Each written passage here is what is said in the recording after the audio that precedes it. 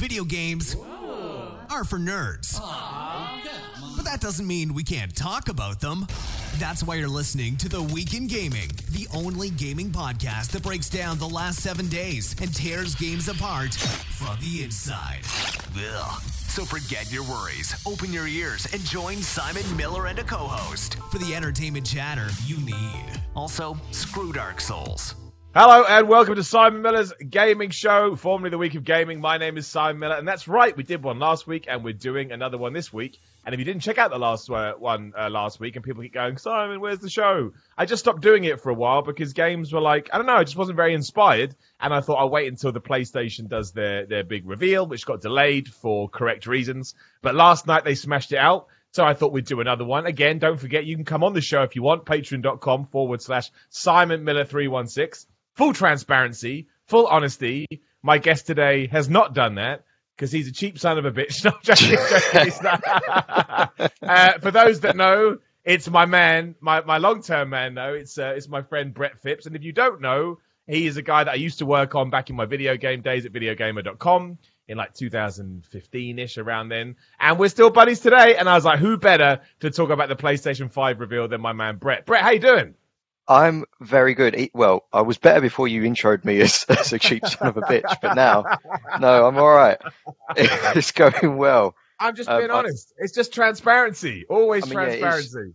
Yeah, nothing you said wasn't true, except that when we used to work together at video game, you used to run shoots on me all the time and beat the shit out of me. I did used to beat Brett up. And also, the irony being is that no one is cheaper than me. So it's like...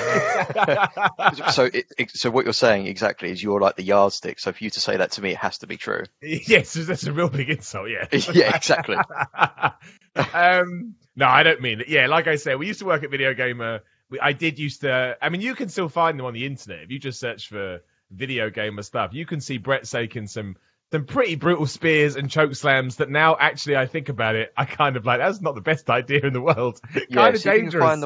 See if you can find the moment where I nearly get a concussion as well. There is one. I remember with the spear too.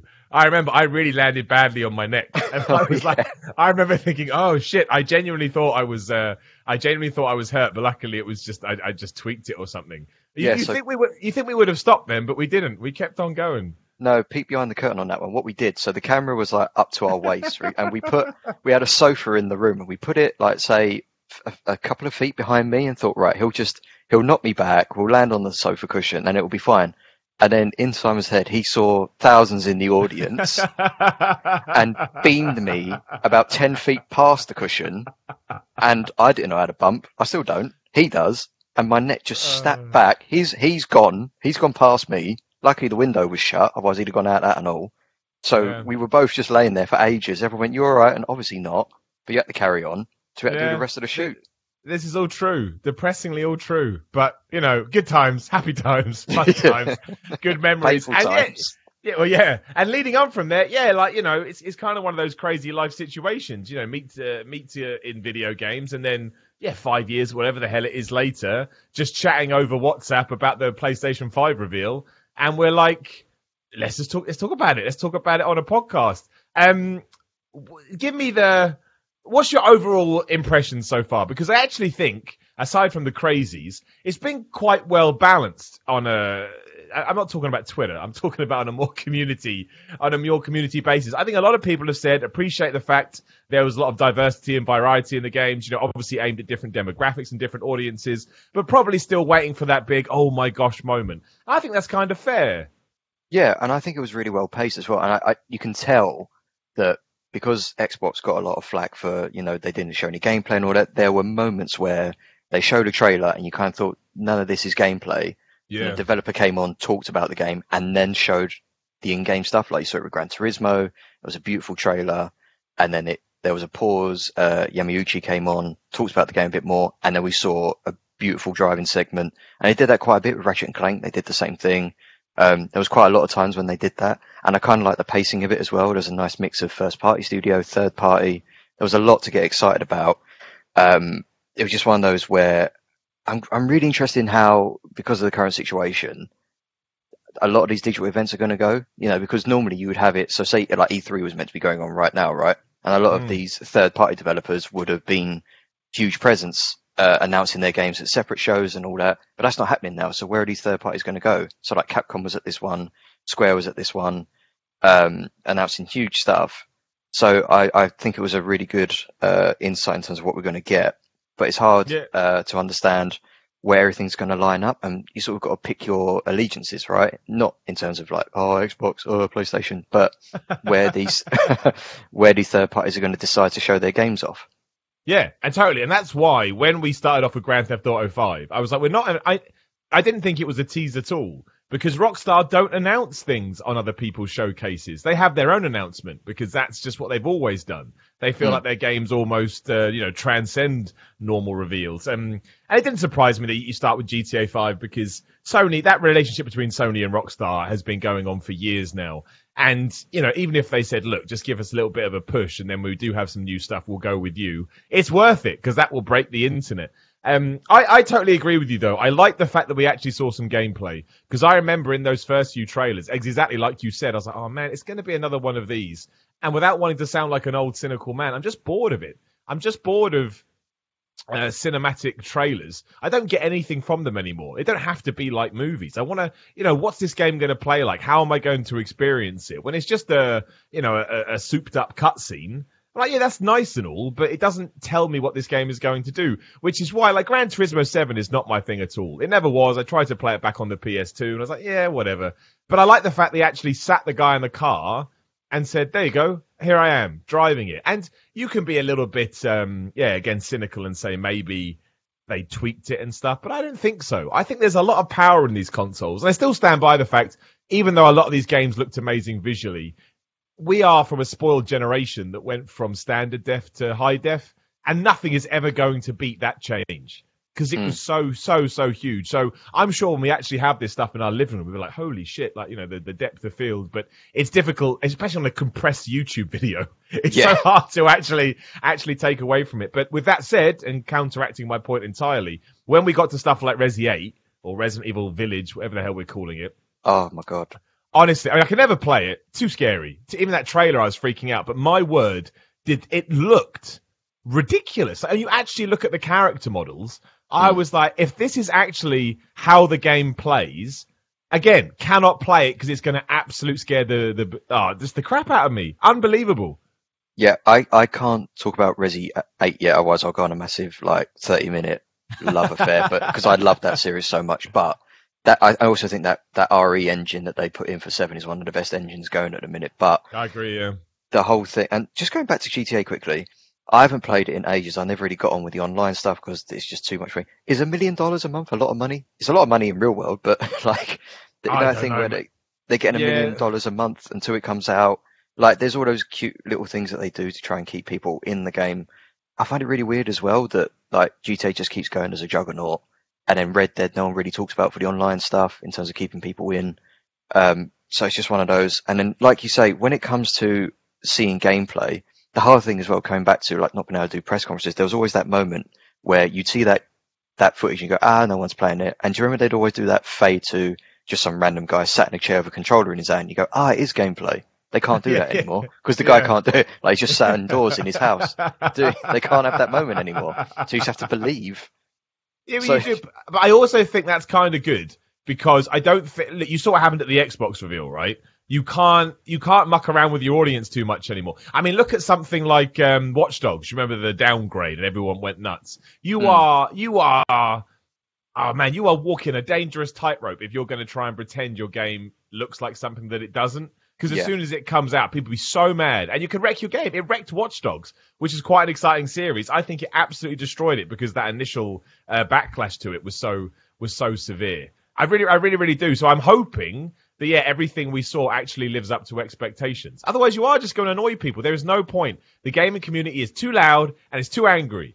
And it will absolutely rip you apart. But no, I agree with you with that Resident Evil engine thing. I somehow got through 7. How? Well, I tell, because I had people in the room with me. That's how. When I didn't want to play it anymore, they got the controller. And I honestly imagine. Don't forget. I mean, you said you're a massive fan of the series, but there was a few years there when it was just an absolute mess. Do you know what I mean? No one cared about it. It couldn't figure out what it wanted to be. And then really, the birth and death of PT. they just took these ideas and they massively were inspired by that. And especially with all the remake stuff, like the 1, 2, and 3 less or so, but it's still decent. They've just got this stuff right back on track. I mean, I haven't heard one person go Resident Evil 8 Village look crap, because it didn't. No, and I think that's the hard thing as well. Is because they had so much there on this conference, there was no time to talk about the vision, like say how things play, which you used to get at conferences, right? There was able to have the developers say, "Oh, it's going to do this," and like I say, because the problem is there was so much talk about this new controller. It's got it massages your hands while you play, or it's got the haptic feedback in triggers. We don't actually know how any of that works in any of these games right now. So they are literally just and it's just new graphics with games that look like how you play games right now, right? So I can't remember the name of the guy who used to run Guerrilla and is now sort of one of the heads at Sony entirely. He talks about how it's going to revolutionize gaming.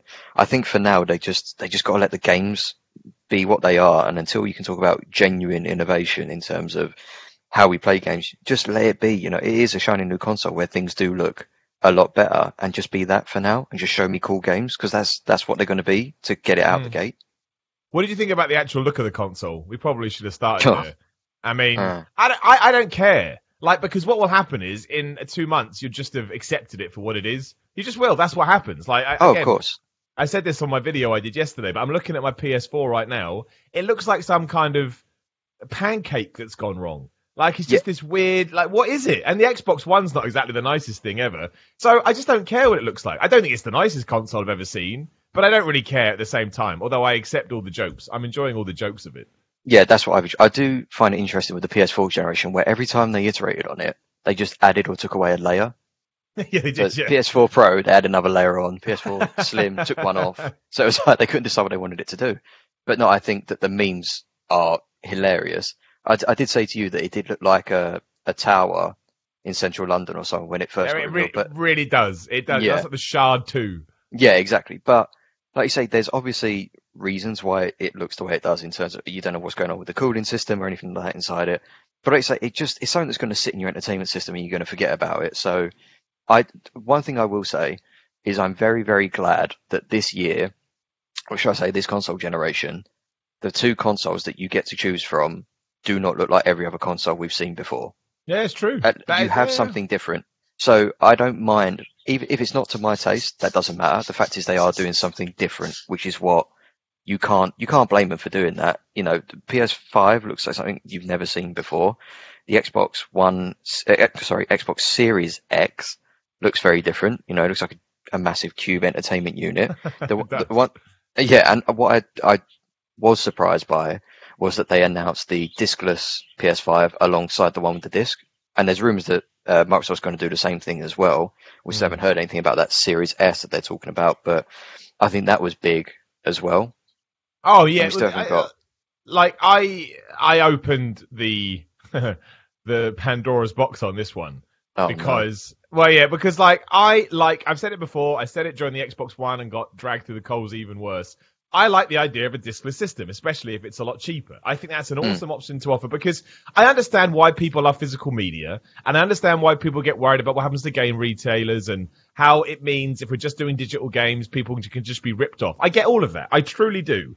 But I do not think that you can sit on your laurels and not evolve with the world we're currently in based on worries like that. That's up for the fan base and the community to make sure they stay vocal to ensure that we do get to a place where you have a Netflix for games, or whatever word you want to call it. I know we've got Games Pass and EA Access and all of that, but it's not exactly where I want it to be just yet. And these are the right steps to take in order to get there. It doesn't mean, it doesn't mean I want, physical media to just be killed. But I think dipping your toe in the water now, it has to be done, especially if, let's say the console does cost $600, which will be another conversation for another time. But maybe you will be more invested if you get $100 off the digital one. And maybe you don't. We don't know. I'm completely speculating. But to me, that is a smart business and design decision to make in 2020. Because again, I personally would prefer that. I try and download my games as much as possible already. No, 100%. And like you say, the people who complain about, and I'm generalizing here massively, I just need to caveat that, the people who complain about a discless console probably do have Netflix subscriptions, or at least a subscription to some sort of digital service like a Netflix or an Amazon Prime or something like that. So you can't have it all your own way. And I said this to you yesterday. I think the biggest thing that Sony could do, and again, if Microsoft do the same thing with a discless console, is sell that one for not just a bit cheaper, but significantly cheaper than the disc-based version, right? Because every console that is, or the vast majority of consoles that have ever been produced are loss leaders in that they are manufactured for a certain price, and then the console manufacturer sells it for less than what it costs to make it. So they hope they make money on the back end by selling games on it over the course of several years. So eventually they make that money back. But the problem with selling disc-based games is there's a lot more people taking slices of the profit. You've got not only the game developer, if it's third party, you've got the production company making the discs, the manufacturers, and then you've got the game retailer. Whereas if you are selling digital only, obviously the only person making that profit, if it's first party as well, is yourselves. And if you've got the developer themselves who's a third party, they take a slice. But then you look at someone like Steam, who I can't remember what the exact figure is, but I think it's like they take 40% or 50% of the profits on any product. Yeah. So whatever PSN's taking the slice of that, it's huge. So if, like say, if it is £600 for the disc-based version, which we don't know, and then they would say the discless version is 300, they take a massive loss up front. But then how quickly would they make that back on digital purchases only in the long term than ones with a disc? It would be huge. And like I say, it transitions the audience over to digital mediums where they own the market space compared to having to do with retailers. The trouble they would have obviously is getting any retailer to sell that unit compared to one with a disc where they know that they can continue selling products in the long term. Yeah, because you're actively trying to put them out of business. Yeah, exactly. Yeah. And look, as we're talking about it, and I do want to focus on the other games, but I think it's an important matter to touch on. Yes, PlayStation Store, PSN, Xbox Live absolutely need to stop charging 50 quid for games that came out 5-6 years ago. Of course they do. But I think the only way we're going to get there is when that model becomes more of a default. And you can call me naive. I would accept that as an argument as well. Like, well, why would they do that? Their businesses.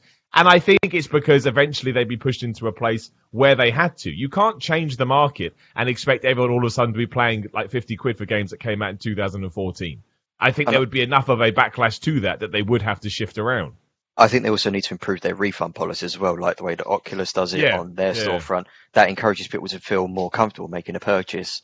Like, I think Oculus on their storefront accepts any refund within 2 weeks, even if and you can play the game up to 2 hours. So that literally is, even if you don't like the game, you can return it. So there's a lot more comfort in experimenting with your purchases, like in the same way that I remember Game used it, where you could play a game and return it, no questions asked, within a month. So you could buy one game, and you don't want to get quite to that far, but you do want to allow it so that people can at least play games, especially when games don't have demos as much anymore and that. So you do need to create an ecosystem that encourages people to spend and know that they're not going to regret their decision or anything, because that's the point of physical, right? You can trade in if you don't like it. So you do need to have a better system in there.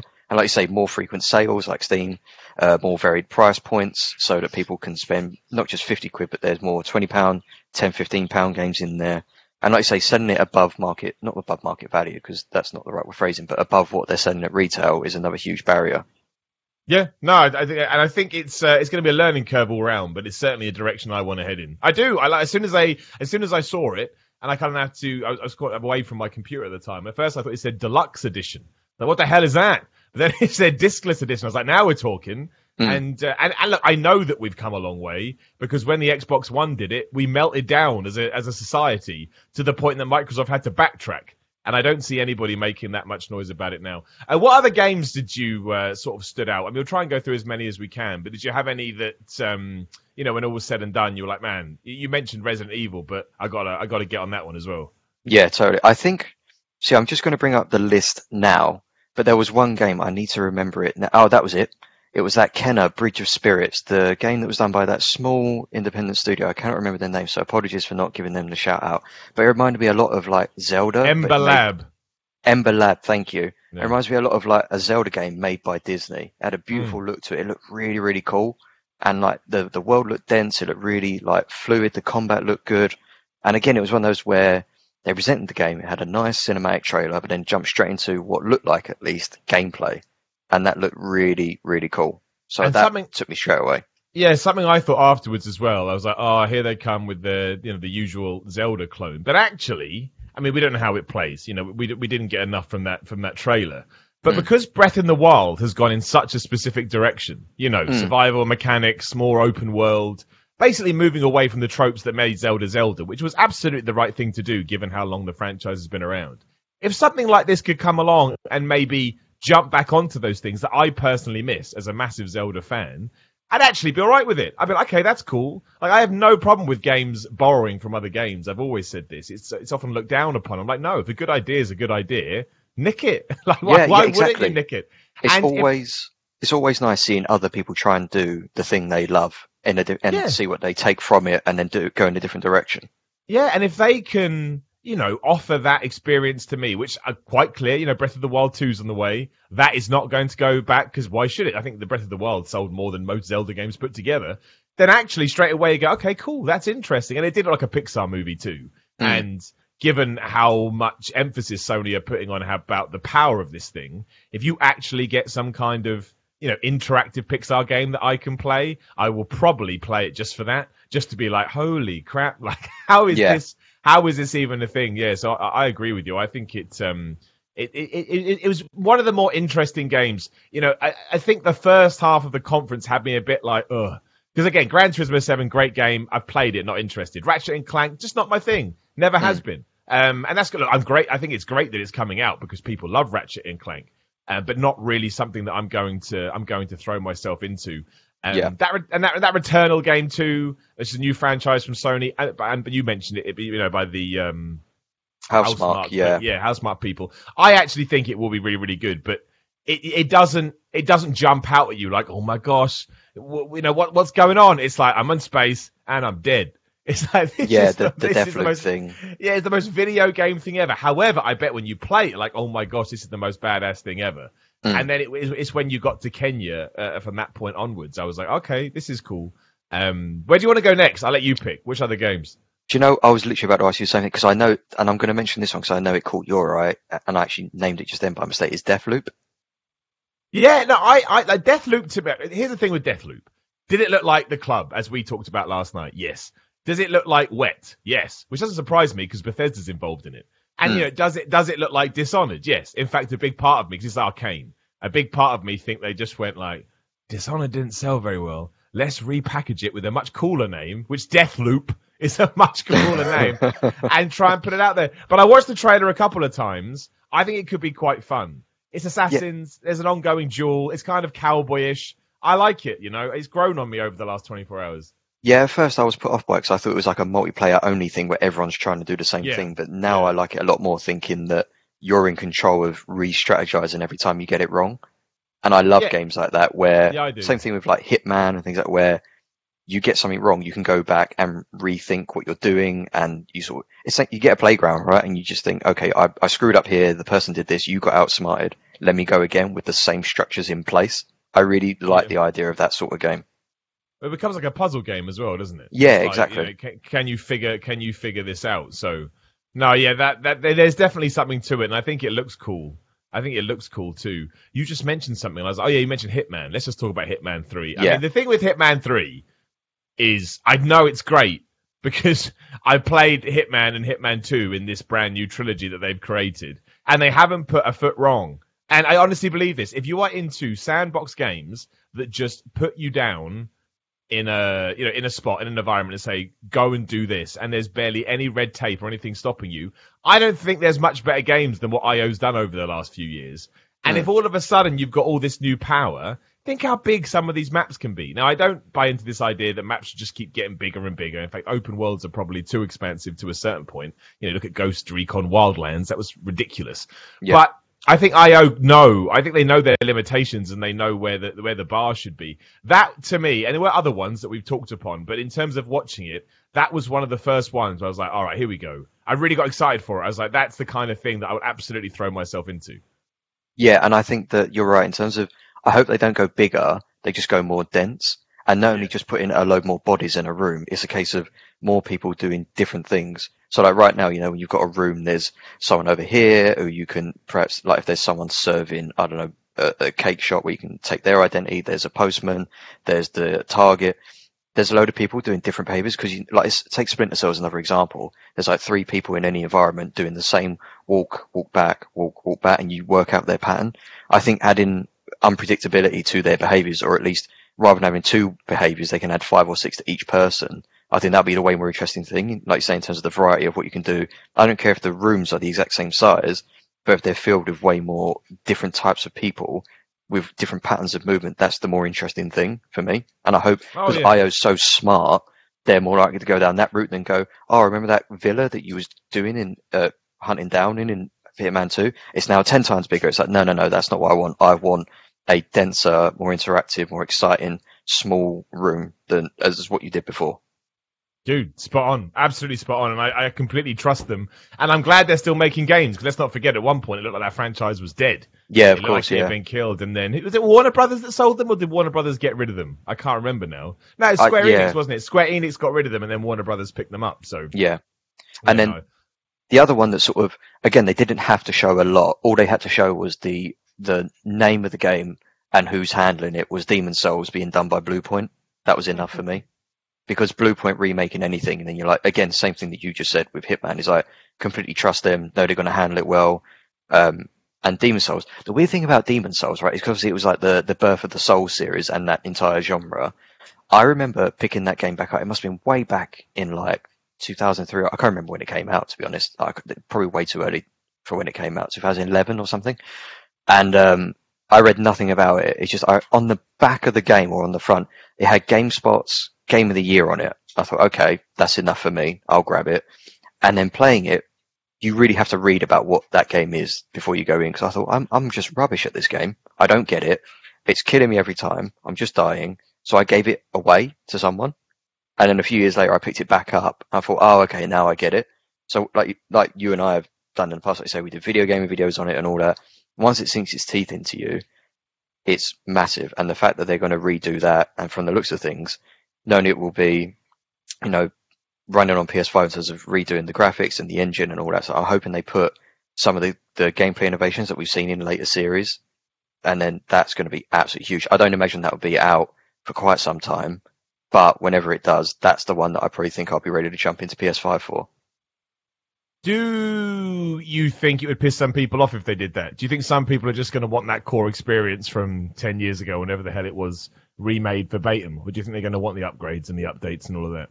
I think it's that classic example. People think they want that until they get it. So true. Yeah. Like, this is crap. Yeah, why is this broken. so old? Yeah. Like, there's a lot of things in there that, like, the Estus Flask system, the bonfires, there might be some things that they will change or tweak, but not to any noticeable difference. It will feel more like the more modern ones, but not to the point of undoing all the work that Demon's Souls did in the first place. They can't. It's impossible virtually to please everyone or find that middle ground. But if anyone can do it, it will be Bluepoint, in the same way that they've, when they've redone things like Shadow of the Colossus or any of those things, they've made slight tweaks in that, because if anyone played Shadow of the Colossus or Eco or anything like that now, you think your hands are broken because of the way you have to hold the controller or anything. So it could even be remapping the controller. And I think Bluepoint still does that thing where it's like, if you want to play it the old broken way, be our guest. We'll include the original layout, but we think this way's better. So they could do that as well. Yeah, no, they could. And just for the record, I have no interest in playing Demon's Souls whatsoever. Anyone that knows me will know why. Again, I made this comment on the video I did yesterday, and everybody just jumped down my throat because a lot of people don't know about my relationship with those games.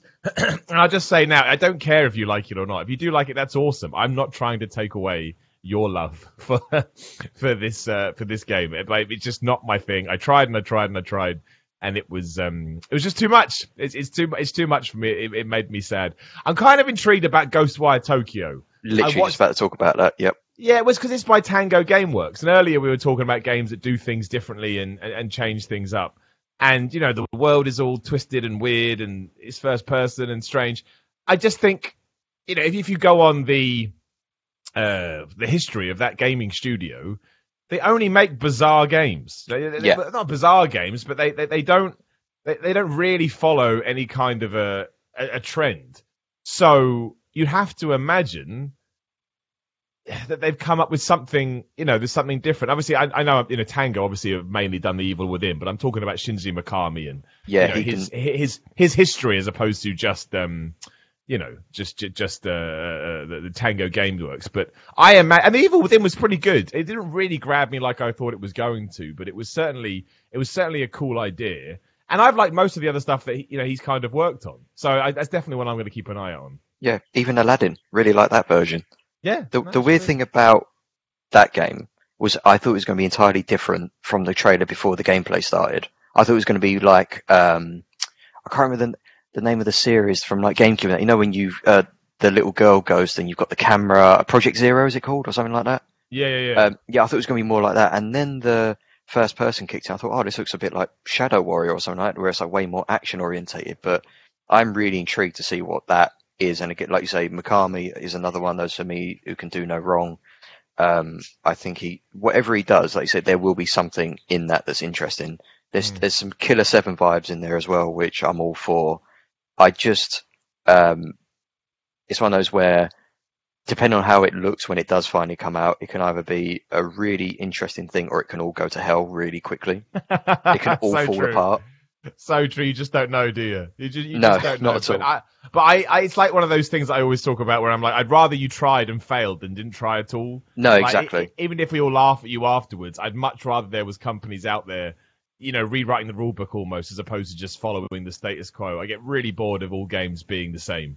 I really, really, really do, and that's why I liked it. On that note, it's a terrible segue, but I want to talk about it before we run out of time. Well, I don't mean looking the same, but to me it looks too similar to the original to actually get me massively interested, is Horizon Forbidden West. Now, graphics-wise, flipping Nora. That is an incredibly, attractive or beautiful, whatever flipping term you want to use, game. And look, I liked Horizon for around about 3 hours.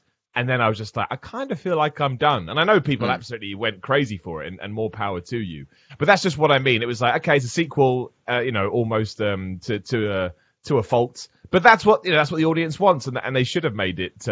They should have done it that way. In a weird, this is a bizarre thing to say, but I did like it. I like that it's not called Horizon Zero Dawn 2. I think actually changing the subtitle, I don't know why I like that, but I did. But I don't think I'll play it, but I think it looked cool. Yeah, so full disclaimer, I reviewed the original Horizon in a previous life, and I really, really enjoyed it. And I think for a game like this, where you've played the original one, and everything that is going to happen in a trailer you've seen before, I think this is going to need a sort of one of those PlayStation state of plays where you do a 30-minute deep dive into new mechanics in order to see what is truly different. Because you're going to see the robot monsters, you're going to see is it Alloy? I can't remember. Alloy, I think her name is. I think it's named up. Yeah, I think it's Alloy. Yeah. Yeah, with the bow and arrow, you're going to see all that stuff. So they're not going to. The things that are going to be different are not going to be game changing. That's a really bad expression. Like just a minor new equipment, new weapons, maybe new environments. To show that off in a 15, 30-second trailer is kind of hard. So I think you're going to need to see like a gameplay deep dive before you really appreciate what's going to be different in this one. So I'm holding my judgment on that for a little bit longer. Yeah. Oh no, of course. I don't think it's going to be bad. Some games I just know that I won't get round to playing, and that's just one of them. Because there'll be other stuff that happens. I go, I'd rather spend, I'd rather spend my money on that. There was NBA 2K, for next year or this year potentially, I suppose. I mean, it looked good, but what can you take from that, right? Like, a guy sweating. It was. I can't do much with that, but I do like those games. I know they've got a massive problem with microtransactions, but have you got anything? Do you want to say anything about it? No, I mean, like you mentioned with GT7 and the NBA games, they're frequently the best looking games on any console, so they're always going to feature in a new console reveal just to show off those details. But absolutely, I just don't know why they showed a sweaty man rather than a stadium or something like an arena. Game of basketball. Yeah, on his own. Like if you want to see and the thing is as well is you're never going to see that much. You're never that close to the action to see that anyway. So I'd rather just see 10 guys on a court throwing one shot and then cut, because I'm never going to be like in his eyes looking at him when he takes a shot. No, only in photo mode. It's true, and also sport games always kind of do that, but it's really how they play as opposed to anything else. Like it doesn't.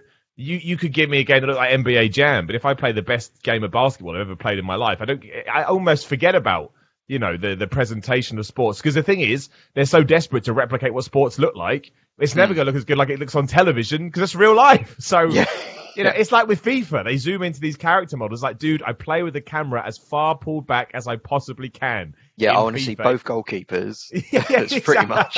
Yeah, exactly. So it doesn't matter what you do. Like those old SNES games from the top down. That's what I'm seeing. Damn right. So don't worry. Isometric bullshit. That's that's the new name of FIFA. They've rebranded. We should talk about that weird cat game. Stray, was it called? Stray, yeah. Where all the humans are dead and now cats are running wild. I could not believe that trailer. And again, I don't know. I'm not going to comment on what the game how good it could be, but for everything I saw in that world, I could not believe it was about the cat. There are homeless robots in that game, and I'm like, why are they homeless? They're robots. There's robots doing chores. There was a robot couple on the street with a blanket over them. Can they feel temperature? I had so many questions, and then it ended on the cat, and it was called Stray, and I thought, why the cat? So I thought, yeah, it's such a funny trailer. It's such a funny trailer too, because at first there's some graffiti in the background that just says "R.I.P. humans." I'm like, who wrote this? Was it like 13? The cat 13, did. Yeah, exactly. It's like 13-year-olds making a game. Oh yeah, the cat can spray paint "R.I.P. humans." I mean, look, I'm not going to be a hypocrite. More power to whoever the hell is making this for coming up with the most bizarre concept for a game I could imagine. And the tagline's great too. It's like, lost alone and separated from family, a stray cat must untangle an ancient mystery to escape a long-forgotten cyber city and find the way home. I mean, that is prime straight to Netflix material right there. So I'm quite intrigued. I'll never play it. I'm not, but I'll wait for the reviews. But I would love it if at the end, like it says find the way home. When it does get home, it was one of those things where do you know how to get rid of a cat? What they say is the way to get rid of a cat, where you rub apparently. So I've never had a cat. I've just been told this. The way to get rid of a cat is you rub butter on its feet and then leave it. What? Because that's how they get home by the scent on their paws. So if you rub butter on its feet, it can't find its smell. So imagine if that was the end of the game. It just goes home and then they just keep putting butter on its feet, fucking it off to another robot city. So it's like one of those like Deathloop games. You play the same thing over and over again with buttery feet. Man. If they do that, I will play it, and I'll give the best review I've ever given it in my entire life. Amazing, absolutely amazing. We haven't talked about Spider-Man. I guess I don't know what there is to say about it, but I think we should name drop it all the same. Well, do you know what it is though? Miles Morales. It would look like an expansion to me, but I don't know. It is. It is. Yeah, that's what they said. They've come out and clarified and said apparently. So I don't know exactly, but they do say that the Miles Morales thing it may be a sort of, like Infamous First Light, where it's like a huge bolt-on expansion that can almost be a game in its own right, but they're redoing the original Spider-Man with all the PS5 upgrades, so it'll be a huge uplift on that one, like a remaster, with this included. But what I don't know is if that means that the Miles Morales expansion will come to PS4, or if that will be PS5 exclusive. But it is going to look better, though. It is going to take advantage of Like, the original Spider-Man will be upgraded take advantage of all the PS5 hardware, and then the Miles Morales expansion will come out as well. But the problem I have with this is I literally play Spider-Man still to this day, almost every day, because my boy, he absolutely loves it. He asked me to jump in, like when those random crimes happen.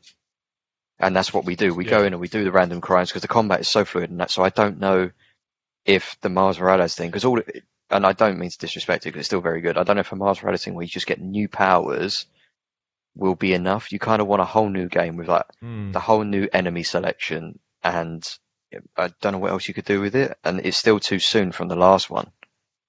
Yeah, no, I think that's fair. And I kind of got that impression watching it too. Considering what other games have come out like before it and could have had their sequels take the stage from first party, like we talked about God of War before it happened. So you feel like there's been enough time for that to come in. Whereas Spider-Man, I felt like I'm still fresh with that, and also Spider-Man's one of those games where its gameplay loop because it's one of those open world games where, once you complete it, you can just keep exploring the city. And to be fair, they've just had their 3 DLC batches as well, which I can't remember when the last one came out, but that's a decent amount of content. Yeah. Yeah, I think it's just because it's Spider-Man, isn't it? It's just you're going to get headlines, you're going to get on the BBC and Sky because they're like, well, that will do us good. That will do us hits because people will be searching for Spider-Man. That is probably why they front-ended it, because it went GTA 5 Spider-Man. And maybe that's kind of why they did it. And then you get into Gran Turismo 7, which is like a proper PS5 game. And from there, you're away to the races. But yeah, I don't feel the need to play it. Like you said, I definitely feel like I've had my fill from that Spider-Man game, which is great. I'm not going to pretend otherwise. Absolutely fantastic game. And I'm not even a big Spider-Man guy, but I thought they did an awesome job with it. But yeah, I mean, we'll see. I mean, if that comes out alongside the PS5, that's a smart marketing thing to do. Buy a Spider-Man game on day one. Everyone blah, blah, blah, blah, blah. So I'm all right with that. And there was something else I want to talk about Oddworld, Soulstorm. I like Oddworld, but I'm absolutely amazed that it got into this showcase, montage, whatever you want to call it. Because to me, I don't know when the last one came out, but I kind of think it's a niche. And maybe that's why it's in there. Maybe it was trying to appeal to sort of the smaller fan bases of certain games. But I was certainly surprised. And look, those games they're fun to play, and they're really smartly put together. No, we had this exact same discussion, like in some of the groups that I'm in when it came during the review. Is like there's a lot of people who like Oddworld, but I imagine there's a lot fewer people who love Oddworld, and there's probably even more people than both of those combined who know nothing about Oddworld. Yeah. So, I don't think it garners much attachment. And I think this comes back to the issue when it comes to, when you see Ratchet and Clank coming out the gate, when you see the Oddworld, none of these are the mascots that both Sony and Microsoft struggle to have every console generation compared to Nintendo with the likes of Mario, Pokemon, and all those. So there's nothing for them to lead front and center in that sense. They haven't got the character plus the console put together. But I don't really. I think it's one of those things, and I think the silver line I'm taking from that is perhaps it's one of those where they've both Sony and Microsoft have got a lot on that they're trying to keeping behind the curtain, because it is genuinely really close between them two because of the situation. You kind of see where they're both edging forward without taking that big leap. We still haven't got a price. We still haven't got that release date. Maybe they're holding off some of their games. We still got Xbox's thing in July. So it's that nudging forward, trying to goad the other one into going big and then see what happens next. I'm kind of hoping that's what it is, because they've definitely got more stuff to reveal. So it's that mix of, like you say, the big stuff with the Spider-Mans, the GT7s, and you can't just go hit after hit after hit. You need those Oddworlds to complement the GT7s to make sure that it shows not every game's going to cost 50, 60 quid, right? And I'm not saying Oddworld will be cheaper, but there's definitely some games in there that are more indie than others. No, definitely. I mean, you look at sort of the Oddworld, I just looked it up. Like, the last one came out in 2014, and the one before that came out in 2005. So, it's not something that's... And again, that's probably, like you say, that's probably why they're doing it, because they're trying to latch on to a fan base that will be excited. Oh, yeah, they're catering to me. But it's not something that if all of a sudden Sony turn around and go, it's $600, you're going to go, well, Oddworld's coming out, so I better save up that money. So, yes, I'd imagine, well, what I would do, I mean, let's say you've got a God of War 2, I would go, it's $600, here's God of War 2 trailer. Because that way you're getting inside people's heads, as opposed to doing it with a lot of the games here. And look, as we mentioned, they are definitely trying to say it's a kids console too. And I'm not saying that adults can't play these games. Every time I say it, someone goes, well, I'm an adult and I play it. Yes, you're flipping allowed. But it doesn't mean that it's not trying to cater to a certain demographic. Like Sackboy: A Big Adventure, right? Sackboy: A Big Adventure could be the greatest platforming game ever. I don't know. I haven't played it. But it's obviously designed so that Sony can go, we've got our sort of adult games, whichever ones you want to put in there. And the same with that Destruction All-Stars too. It looked like it was trying to appeal with bright colours and explosions to younger gamers, which is important, because like when the hell do you have your best gaming memories? When you're a kid. Because of course you do. It's the same with wrestling. It's the same with football for me, and sport. That's where all my best memories are, because you're experiencing it for the first time. I'd be interested to see if that Sackboy: A Big Adventure, like you say, the thing about it being a more child-orientated game, if there's a way that they add some sort of expansion or new build on the Little Big Planet series, where it allows people to build levels for that in the same way that you've got Super Mario Maker. Yeah. I mean, they should do, right? Because you mentioned about having mascots, and I guess Sony at this point see Sackboy as one of their mascots. I think. Yeah, it's the closest to it. Yeah. Yeah, I think that's fair. I think that's fair to say the least. But yeah, like it could be brilliant. I just thought, to me, it was just a way to balance out the announcements, which is fine because it came after Returnal, and also it then went Sackboy Destruction All Stars, and it went Kenya Bridge of Spirits. So don't pretend to me that's not a deliberately, hey, we're going to put 3 very bright, colourful, cutesy games back to back, because it 100% was, and that's why Ratchet and Clank got its own sort of showing, because Ratchet and Clank has a massive following, which I completely appreciate. It's just not my kind of games. It's just not. I have my. So go on, sorry, the one that did interest me out of all those, not the ones you made, was that Bug Snacks. That looks bizarre. What the flip was? It was like Viva Pinata on crack. Yeah, it really was. What was that? It was like a Rick and Morty episode. Yeah, it was. But what was it? Like, explain it to me. I watched it and I don't know what it was. So, do you remember, like, when you was a kid back in the 90s, 80s, 90s, and they kept saying to you, "You are what you eat"? This feels like someone who grew up and never let go of that sentiment.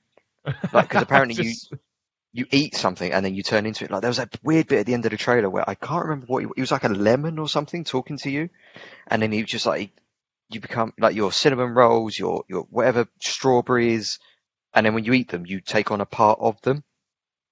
It's like Kirby. Yeah, I guess so, but with no discernible powers. Like, what can a strawberry do? And with some really bizarre accents. Some truly That's bizarre why I love accents. it. That's why I loved it, is that because it's definitely got that weird British sense of humour. It's from the people who made Octodad as well. Which means it's going to be the hardest thing to control of all time. No one's talked about that, have they? Yeah. Octodad is awful. No, it's not. No, I love Octodad, but I mean, to try and play it and not get wound up is almost impossible, because it is just, oh man. I mean, look, I don't think, again, it's something that I'd ever gravitate towards, but I love that Sony have gone, or whoever's funded this. Yeah, we'll fund that game. It's just like, just to be in those meetings. Look, just stay with me here. You know when you eat a strawberry? Yeah. What if you are the strawberry? You what? Yeah, and then what if at one point there's some kind of like baguette sandwich running around like a snake? Yeah, that sounds great. That sounds great. Let's go all in on it. But again, I would say that I don't think it is a kid game. There was something off about that. There was an edge, but there wasn't there? There's a weird atmosphere to it. I think it's going to be some kind of screwed up experience, and it's very seedy. Like, yeah, I don't know. But look, fair play to throwing that in there. It's the last thing that I would have thought anybody would have done. I mean, truly, absolutely nuts. And I've got something in here that I can't even remember, so I'll throw it out there in case you remember. Little Devil Inside. I don't remember seeing that. Apparently, I'm looking at Devil Inside. I don't know. I'm looking up now. There's apparently a game called Little Devil Inside. This is the thing. Oh yeah, I'm watching it now. I must have missed this one. Maybe I went to the loo. It's I think we did talk about this. Yeah, we did talk about it. This is I can't even explain it. I don't know what it is. We've mentioned it. We'll just move on. I mean, I'll read the tagline. Little Devil Inside is an action-adventure RPG with survival elements set in an atmospheric, semi-open world. But actually, now looking at it, I think it actually looks great. It reminds me of... there's a bunch of survival games that I play on the Switch where it's like Don't Starve and things like that. So I've got that sort of look to it. No, I can dig this. Yeah, I can dig this. Yeah, I take it back. I was throwing shade. I was throwing shade way too early. Yeah, and there was Astro's Playroom as well, which again I don't remember actually seeing.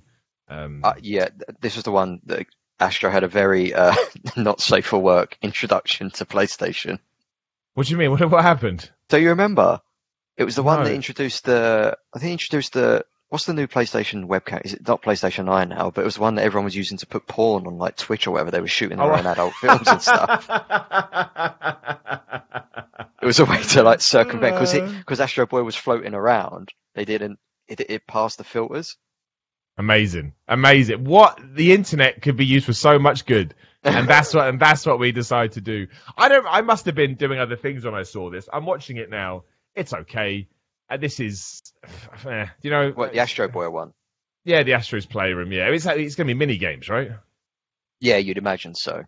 This kind of feels like and this is such a huge jump, I don't mean it like this at all, but it sounds like, given how much focus there is on the controller, it sounds a bit like their Wii Sports in the sense of, look at all the cool crap we put in the controller that you can do on video games. Which is fine, you need a game like that, it's a tech demo, but there's nothing wrong with it. I need to ask you something as well. I don't even notice vibration, whether it's on or off, in a controller anymore until I check the settings. Like, after I played the game, like, was it on or not? So the whole haptic feedback in the triggers, and I can't remember what they call the vibration in the actual controller itself. But I don't see that as a big thing for me, and I'll probably turn it off to save battery. I think this is something that Sony is and Microsoft are going to have to fight back against, which is all this, this big talk and this hyperbole. Oh, you're not going to believe it. You're not going to believe it. You've now got to back that up. And when I play it, I need to be able to go, oh, wow, now I see what you mean, because I'm exactly like you. I don't notice force feedback or rumble, whatever the hell you want to call it. So they better have come up with a way to make it more integral to my gaming experience. Otherwise, like you say, it would just go off. Like 100%, I'll turn it off to save battery power. And they need to get third parties to do it as well, because it's that classic thing where only Sony's games will make use of it in some way, and it needs to be more than just a token thing, which is why I'm more interested in their use of 3D audio and how that evolves over the years compared to the controller stuff. Totally with you on that one. Dude, I know we've got to wrap up in a second, so just give me your overall take. Thumbs up, thumbs down, happy, not happy, sitting on the fence, not sitting on the fence. Kind of, how do you feel sort of 24 hours removed? See, I did enjoy it. I think the one thing is that the things I enjoyed most from it, I realise, are either third party or also available on PS4. I am totally excited, obviously, for new consoles. I always get excited by shiny new tech, but I think I kind of need to see I'll wait for a bit more in terms of what they show. And obviously we need a price, we need a release date. But there was nothing that they showed that I was like, not a fan of that, because I always like cool stuff. Resident Evil 8 is undoubtedly the thing that has got me excited to jump straight into it. That's like a day one for me. But again, that's not a Sony exclusive. Horizon looks cool. There's always going to be sports and racing games to show the shine of a console. But I think this was just like a nice appetizer before they do the next big thing that will give us all the details of the console. Yeah, I totally agree with you, man. I think it was a good showing, and there was no backlash like there was for the Xbox One a few weeks ago, which I also thought was, I didn't really care about that either. I should have done a podcast then, but I didn't think about it. But I enjoyed both. I thought it was. I'm quite excited. The only thing I'm worried about is the cost, because I don't know how much I'm going to be able to justify it at the moment, because there's nothing that really stands out to me that goes, oh my gosh. Especially because I think both Microsoft and Sony will know they have to support the Xbox One and PS4 for longer than they probably anticipated, given the, coronavirus and everything like that. But yeah, I think we're in a cool position, and I imagine in a few months' time we'll know about the prices, and then the world will melt down, and then we can just take it from there. No, totally agree. And like you said, I think that the interesting thing is that how vocal both publishers are when it comes to supporting the previous consoles. Like Xbox got that smart delivery system. I don't know if Sony spoke about a similar thing, but they are talking about backwards compatibility way more this generation than they have in any prior one. I think it's because we've entered a world where you have to listen to your community. It was kind of different 5-6 years ago. I think the both platform holders felt a little bit more arrogant, I dare to use the word. Yeah. And now they're like, no, man, it's all about getting people on side. Otherwise they will crush us. And they will. They will. That's what people will do. Either way, yeah. So thumbs up all round, right? Thumbs up all round. Yeah, totally. Done. There we go. So that's the Week in Gaming for this week. Again, make sure you check out last week's. We are back, and we will be doing another episode next week. I'm kind of keep them, it's not going to be every Wednesday or every Thursday or anything like that, because things are happening in games at the moment which you can actually react to, and I'd much rather do that. But do make sure that you check it out. Again, patreon.com/Simon Miller 316 if you want to come on the podcast. I'd love to have you. Simon Miller 316 on Instagram and Twitter. And check out my YouTube channel. Just search for Simon Miller and give me a subscribe. Dude, do you want to pimp out anything? Anything you want to get out there? It's your choice. No, just remember, if you don't want to pay to be on this podcast, just be mates with Simon for like 7-8 years. Yeah, just play the long game. Yeah, exactly. It's all been down to this moment. That was the only reason why it was done. I know. Let him be groomsman at your wedding. Then he'll definitely let you on the podcast. And now that's it. It's the end of our relationship. So just deleting him from all my contacts list now. Yeah, you've absolutely smashed it. Well, dude, good being friends with you. Thanks. It's been a good run. Yeah. Thanks very much for coming on. And make sure you tune in to us again in around about 1 week's time.